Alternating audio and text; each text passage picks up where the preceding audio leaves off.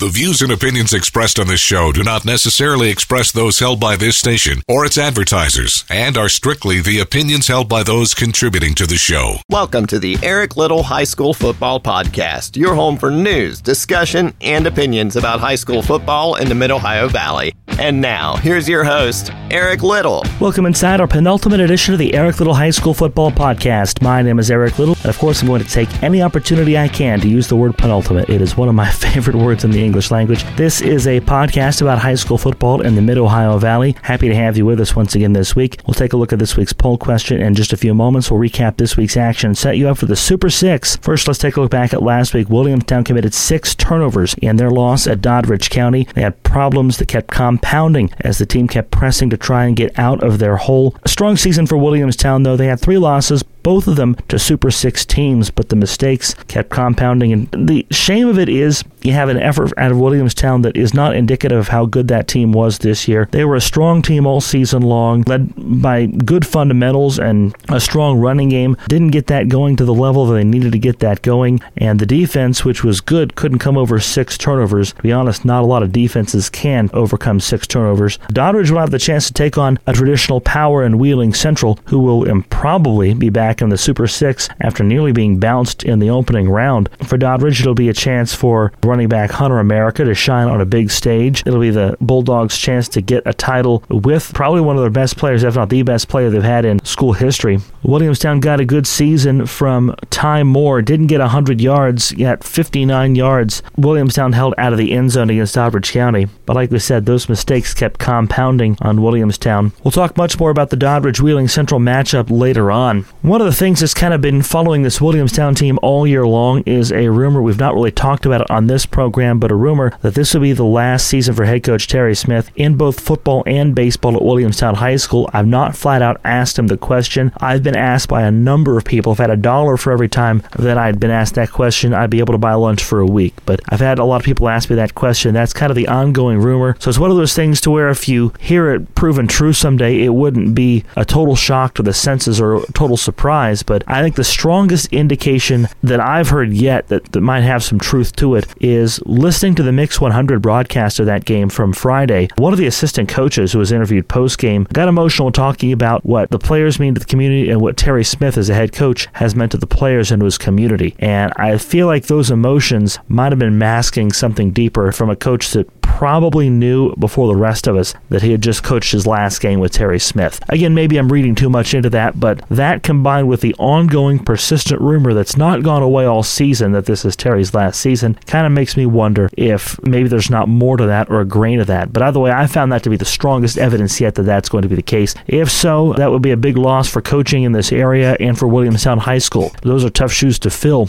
as he's managed to go into a small community in one of West Virginia's smallest Class A schools and turn that team into a perennial favorite and a perennial power. And to be honest, you look at a lot of Williamstown tradition. Williamstown is a team in a city that's cloaked themselves in football tradition, but go back any time before the Terry Smith era, they were not regular playoff participants, not in the least. They were awful in the 70s and in the 80s. They had a couple good seasons here and there, a couple good players here and there, but by and large, Williamstown football isn't much of anything before you get Terry Smith. They went to the island with Doc Chapman as head coach, but Terry has taken Williamstown to levels that they have not imagined and they might not imagine after this. So an era of Williamstown football perhaps coming to an end. We'll keep an eye on that situation, but either way, it's Doddridge County moving on as you have to hand it to Williamstown. A good season. They battled some injuries. Jarrett Frazier, their running back, was hurt early in the season. Ty Moore really stepped up. They also got a first-year starter quarterback in Braden Modisett that developed and got better as that season progressed. So it'll be interesting to see how he develops, if he develops under Smith or somebody else, but where they go from here. I think the cupboard's not bare in Williamstown. Someone will step up. They always manage to do so for the Yellow Jackets. Parkersburg South was blown out 77-20 against Martinsburg in a result that a lot of people really saw coming. I'll be honest, I didn't want to predict that game or forecast that game going going into it as a game that I do, because I don't like to do that with games I broadcast, but I knew South had a shot. I felt South had maybe the best shot of anybody in the state to knock off Martinsburg, but it was a tall task. Here's why that's such a tall task. I think a lot of times in the western part of the state, we don't quite realize how this team is so good and how this program is so good. It's almost like an urban legend, as I was telling one of the Martinsburg people, how good that program is. But let's put some truth and some numbers behind that. They combine speed and skill with a good feeder program and an excellent head coach. They have some of the fastest players that I've seen on a high school football field. Gerard Bowie, a punt returner and touchdown maker from the wide receiver spot. The two running backs, who are juniors, by the way, and will both be back next year, are wrecking balls and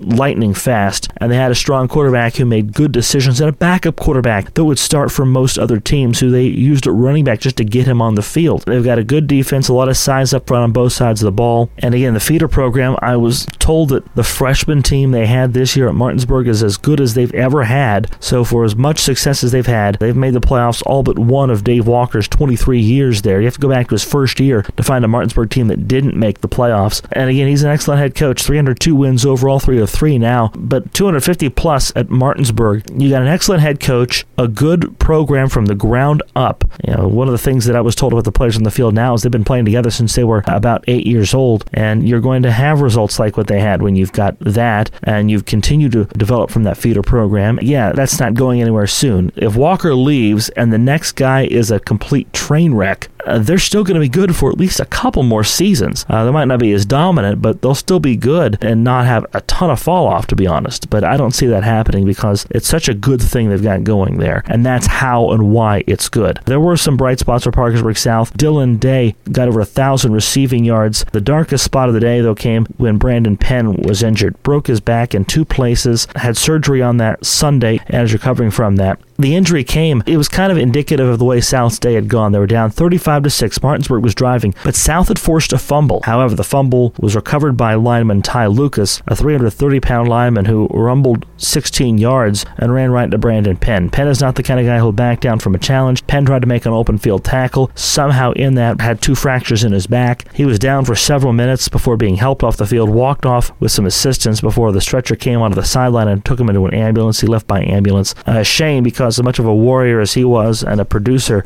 he should not have had his high school career in the back of an ambulance. But the Penn injury happened on one play, a play where South forced a fumble, and if they recover it, they're only down 4 scores with some time to play in the second quarter, and they get right back into the game. Martinsburg scored a touchdown on the next play after the injury. The injury plus the touchdown makes it 42-6 with your quarterback out of the game, and that was really it after that. South was done after. They played throughout, and they got some cool things late. John Kennard got a touchdown. That was kind of cool for Parkersburg South. That's not something that happens a lot. And Landon Francisco got into the end zone as well on a pass from Sam Schuler. But you really have to hand it to Nathan Tanner, a very good first season in his first year. He came on in March and was on scene within, I want to say, 48 hours as head coach of Parkersburg South, getting to know the kids, getting to know the community, recruited the hallway very well in season 1. And what we mean by that is just he was able to reach into other sports and take the best athletes in the school and have them come out to play football. And I'm not sure that was always getting done in previous coaching staffs. I've heard some people say that there were fences mended between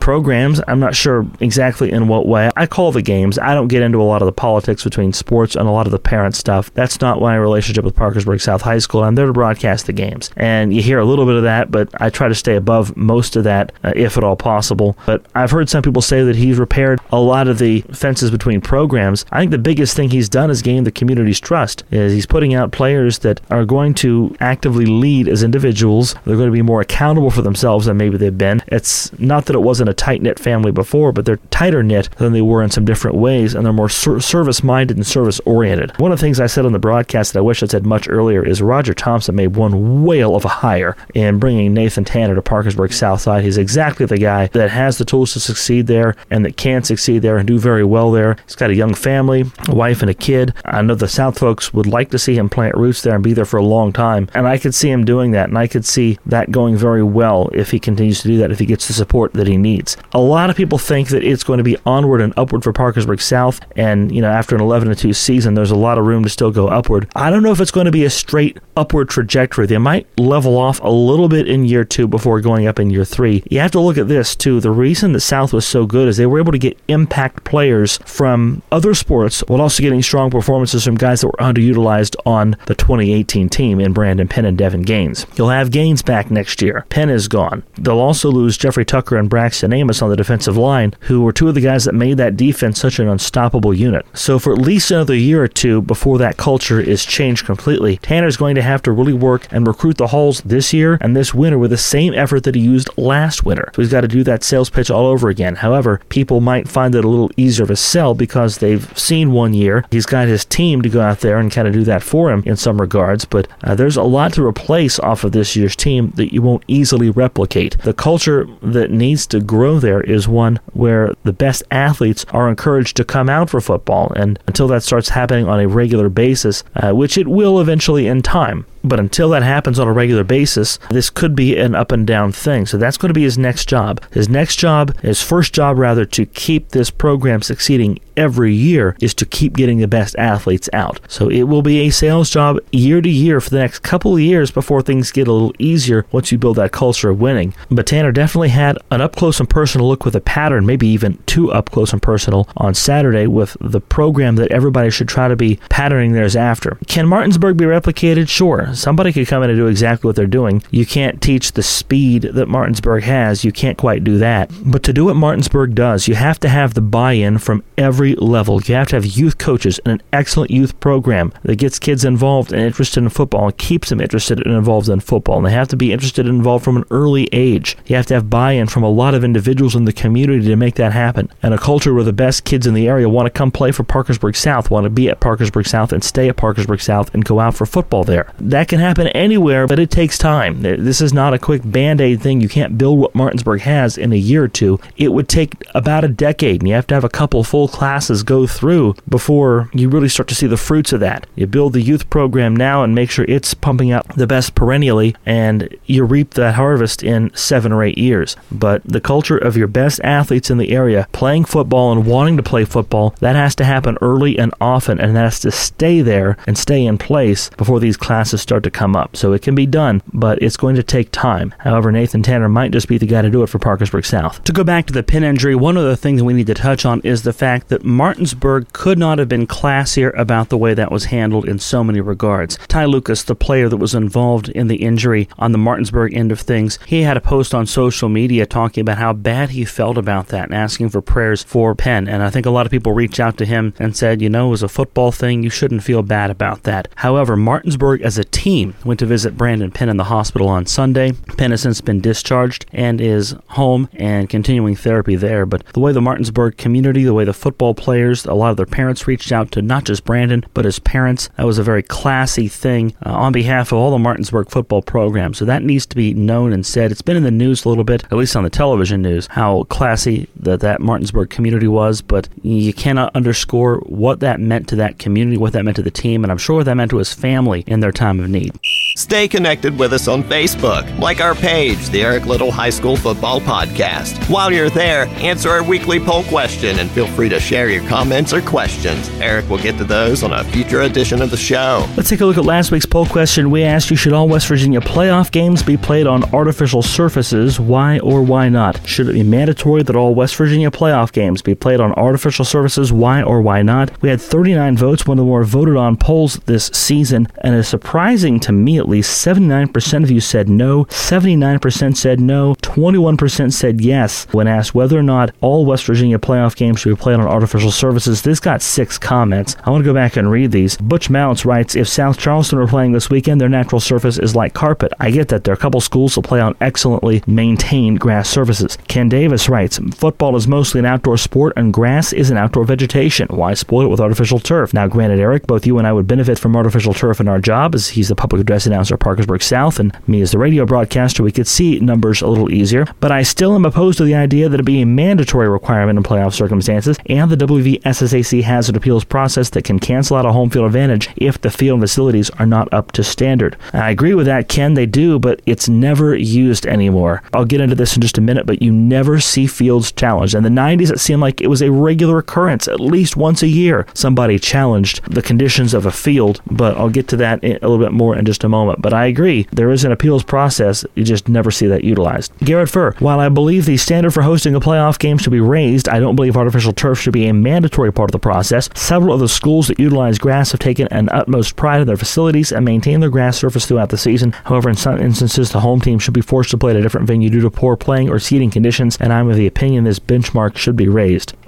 and or enforced, because it's not at all enforced anymore. Dave Slosarek says, I haven't followed this conversation, but it would seem to me some school districts wouldn't have the financial wherewithal to make this happen, and they/the students should not be penalized for that. If all playoff games are played at a neutral facility with an artificial turf field, fine. So it seems like Dave is saying if you're going to go neutral field, then have them all be turf, which I would agree with. I think that's the solution. If you go all neutral, or at least neutral past a certain round, then yeah, that's going to be on artificial surfaces without question. It's going to be. Because in Ohio, for those of you that aren't aware of the Ohio system, in Ohio, they are home games through round one. You get to host one home game, and that's if your field is up to snuff. And you can deck out that field and paint it up and put all the banners up that you want and have your one playoff game. But then the environment goes sterile after that because all other playoff games are on neutral sites before the state championship. In West Virginia, that home game is not treated as a home game. Your announcer can't be as ebullient and as enthusiastic for one team versus the other. You can do inflatables and come out of inflatable tunnels. The home team is able to do that, but you can't make a sign to bust through. You can't make a fan tunnel or anything like that. You can come out through your spirit tunnel with, I think, the band maybe making a tunnel, but that's it. And I don't believe you can make end zones painted up as you want or midfield logos or anything like that. There are some rules that you have to abide by when treating your field. Craig Dutton says, I definitely wouldn't say mandatory, but it would be nice for teams to be encouraged to move to turf facilities. If not, it's understandable to have the games at home facilities that are in good condition. But again, I'm still in favor of the neutral site idea, and Craig's done a lot of games in the Ohio playoffs in recent years with River High School. I just don't like the idea of all options being taken away from teams and coaches participating. Home coaches should still be allowed to decide the facility they play in, whereas the visiting coaches will decide date and time. And this is all going to stand until Metro News decides they want to do whatever they want to do, because eventually the WVSSAC and Metro News will dictate when and where games are played. They'll spread them out as they want to do, and they'll put them wherever they want if they're able to get the coverage for them that they seek. We're not there yet, so for now you're still able to see games on local television and or local radio, but until then I think the coaches will still be able to decide where and when they play. But if you're getting an ongoing theme from me, it's that existing rules aren't being enforced well. Tara Malone writes, I'm really a fan of Ohio's playoff idea. I like the fact that you can have one home game, then for the remainder of the postseason have a neutral site. I think it builds to the excitement. I like the one home game idea, and I think that West Virginia could go that route and make these games feel like more home games and feel like true home games. They don't really, because of all the reasons I mentioned earlier. The home games are even kind of played in a sterile environment, to be quite honest. I never liked the quite neutral site thing, because even in a state like Ohio that's a little bit more evenly laid out than West Virginia, you still have a lot of instances where one team travels 30 minutes, one team travels an hour and a half. You tell me that's a neutral site. I want to thank all of you who responded to that. There's some very good ones. This question was inspired by the field conditions after the quarterfinal round. There were some absolutely atrocious dog slop looking fields out there. I'm looking at Greenbrier West. I'm looking at Polka, where Polka and Oak Glen was contested in what looked like abominable conditions. They make for some great sports photos, yeah, with people running through the mud and water and mud coming up from that, but what kind of conditions are those to contest a game that's going to decide a team's season? These teams and these players have worked very hard for a long time, and their season shouldn't come down to who can manage the best on a muddy field. I know Parkersburg South fans will look back at 2003 with a little bit of longing because they had Ben Gum, a running back that just ran all over Martinsburg, and what Martinsburg people even call the Ben Gum game, because he ran the ball down Martinsburg's throat and led South to a state title that year. but I think the biggest games ought to be decided on the best fields, and field conditions should not at all be a factor in the outcome of the contest. And I'm not sure that you could say that about the quarterfinal games. Think about this. Where do they play the Super Bowl? Is the Super Bowl contested on just any old sandlot anywhere? No, the Super Bowl is contested in big stadiums and big cities and on nice fields. When it's on grass, it is on excellently manicured grass facilities where they have professionals and they have the money and the resources to come in and do that. Not everybody has the money and resources to manicure a grass field the way it needs to be manicured and kept to be able to withstand the weather that you get in October, November, and December. So for a lot of those schools, turf would be the better option to have the better home field. I ask you this question: which is better? Which would you rather have, a home game or a game played on a good, safe field? And you'd think that both of those would be possible, but often that doesn't happen. You hear so much about, you hate to see them lose their home game. A lot of people have worked hard to do that, but you know who else has worked hard to get that home game? It's not about the mayor, not about the Chamber of Commerce. It's about the kids, and it's about the coaches that have worked hard to accomplish that goal. If you would ask them, would you rather have a game played on a good field or would you rather have a game played on your field? Opinions might differ, but I would think a good field would be the better way to go about it. Too often you can't have both of those things. But what about the cases where you can have both? What about the facilities that you might argue are good facilities and have good conditions and have good playing conditions? I would argue this. I think for a lot of reasons, we need to challenge where high school playoff games are held, and we need to do a better job of not putting everybody on the list. As I said last week, it's not just about field conditions. We make it too often about field conditions, but it should be about toilets and locker rooms and seating capacities and press box facilities, things like that. The infrastructure needs to be looked at a lot more than it is now, but now we're even starting to slide on how tightly we're looking at the field conditions themselves. Because like I said, the quarterfinal round was contested on a lot of sloppy, messy fields, and you used to see big community efforts to try to save home games, people putting tarps on fields and fans under tarps, and a lot of volunteers getting involved to try to regrow grass or dry mud on muddy, overused fields. And of course, last weekend, especially Saturday, the weather was bad in a lot of parts of the state, and that's what compounded some of those conditions. But the standards need to be higher about where we play these biggest games of the season. I agree with what Ken says. There's an appeals process, but why isn't that done anymore? You never see that done, where somebody challenges a field and protests a field and wants the game moved elsewhere. I don't know if the SSAC has raised a fee for that or has imposed a fee where there wasn't one before, but if that is the impediment to putting these games on better fields, then that needs to be dropped. We need to get these games on better fields, or at least pay closer attention and maybe put under a little bit more scrutiny the fields that we see these games contested on. I don't know if that's regular inspections. I don't know if that's a regular team of people that have standards and things they're looking for when they go to challenge a field. Smokey, this is not Nam. This is bowling. There are rules. Hey, Walter, come on. It's just, hey, man, it's Smokey, so his toe slipped over a little, It's just a game, man. This is a league game. This determines who enters the next round robin. Am I wrong? Yeah, but I wasn't. Am I wrong? But either way, there are rules in place and there are processes in place. We just need to learn to use those again in West Virginia to put these games on better facilities, because when you're trying to get to Wheeling Island, you want your field to look more like Wheeling Island Stadium than Wheeling Downs.